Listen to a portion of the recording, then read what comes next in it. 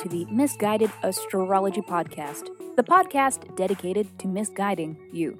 I'm your host, Katie, here with your weekly horoscope for July 26th through August 1st, 2021.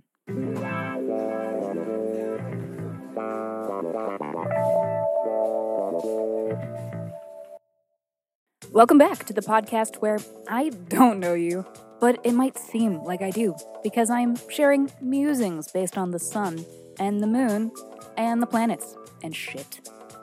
Every week I do a little sky spying and then report back so that you can know what the fuck is going on around here.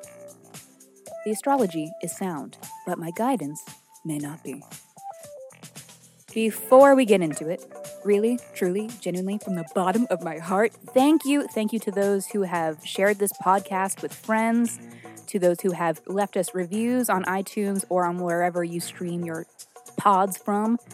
I am so appreciative. These are the best ways to help this little self-produced podcast. And I've said it before, and I will say it again, it definitely does not go unappreciated. So a reminder and a humble request that if you write us a review on iTunes or Pod Addict or wherever you stream, or if you shout us out on IG or TikTok or wherever your preference, just let me know and provide your birth deets, birth date, time, and location, so that I can send you a 24-page in-depth birth chart report. Email me at misguidedastrology@gmail.com. The full-length episodes where we answer listener questions by reading their birth chart were on an accidental hiatus as my co-host has been a bit under the weather, but I am happy to report he is feeling better, so we're going to get back at it. A new episode will hopefully be out this Thursday, and we are always taking new submissions. So if you aren't afraid of receiving a little misguidance, please write in and do be sure to include your birth details and a question that is unique to you that you are hoping the sky can help answer. And now finally, the moment you've all been waiting for, we move along to the astrology of the week. Early week is off to a sleepy start, which is nice because we need a little recovery from the Aquarius full moon part 1. Middle of the week, Mars catches Jupiter in the act as it regresses into Aquarius. And then Mercury just can't leave well enough alone and stay out of Saturn's way. What does this all mean for you? Well, let's find out. This is your weekly horoscope. Oh, Capricorn. Let us begin on Monday. Mercury is at 29 degrees of Cancer. This transit isn't anything too crazy, but Mercury at 29 degrees, considering the placement of the moon, this is indicating that communications may be rather loud or abrupt, chaotic, or overly emotional. Not that anything can ever be overly emotional, right? I mean, that's just what the patriarchy wants you to believe. But sometimes you can be, a little overly emotional, don't you think? No? Okay. In any case, you are kicking off the week with the moon in your 3rd house. So there may be a few central themes that you are noticing here that are larger than other themes. What are these themes? They may be that of siblings, communications, neighborhood, and small trips. So, I don't know, maybe get lost? Tuesday. Mercury enters Leo. It will not be here for long, so you better make it count, baby. Definitely a time to express yourself. Be creative in mind and in expression. Let your inner ego attention whore out. And remember, you got like 3 weeks of this, so you better take your curlers out and go, go, go!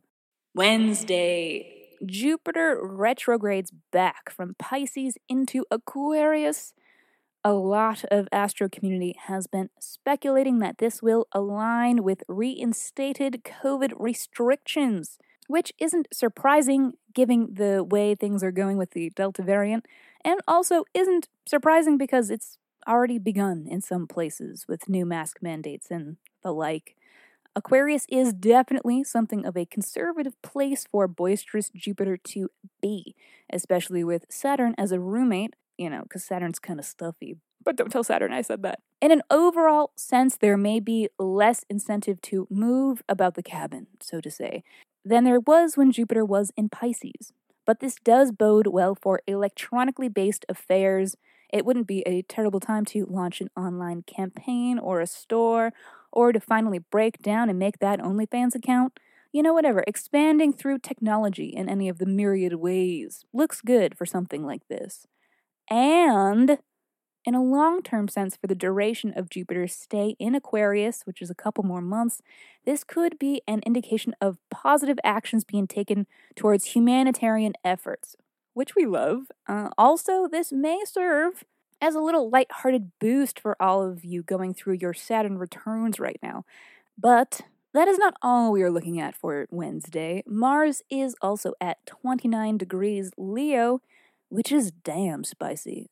Assertive, competitive, and at times aggressive, Mars demands that action be taken. This is a day to dig in and find your courage, or get ready to scrap, because this transit is here to fuck around and find out. This transit is definitely telling me shit is going down today, and maybe even tomorrow too, but we'll get to that later. There is a lot going on amongst these transits. We're looking at broad trends with Jupiter and Saturn. We're looking at acute trends with Mars and the Moon. I'm going to do my best to lay them all out for you. So, to begin with, this is lucky Jupiter re-entering your second house of your money, assets, material possessions, and purchases. So this looks to be a little boost for your wallet and your financial landscape, which is pretty dope.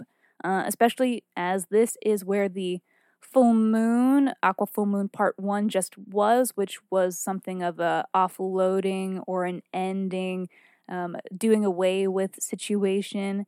Not to mention that this is the house where Saturn, the planet of hard work and of hard lessons, is currently stationed. Has been for a few months, will be into next year. So there are many changes happening financially for you. Moves are being made. Have no fear if the progress has not been very forthcoming. The payoff is on the way. Jupiter is here to help. Also, Mars is getting crazy in your 8th house of shared resources, aka other people's money. So people who pay you, or debts and loans, money that you've borrowed, bank accounts shared with partners.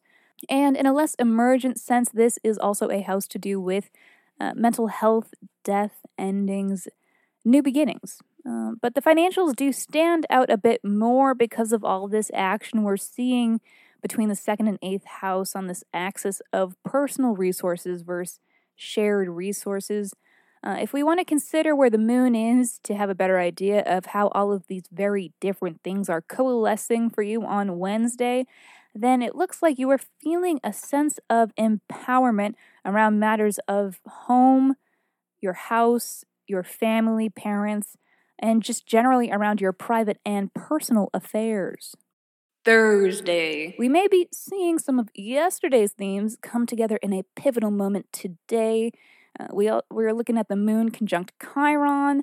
This is a butthurt energy, sad boy vibes, but don't even bat an eye at that because it passes very quickly.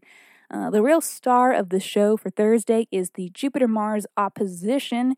This is taking place around 3:30 p.m. Eastern Time. This transit got its start yesterday, but doesn't reach its exact opposition until today.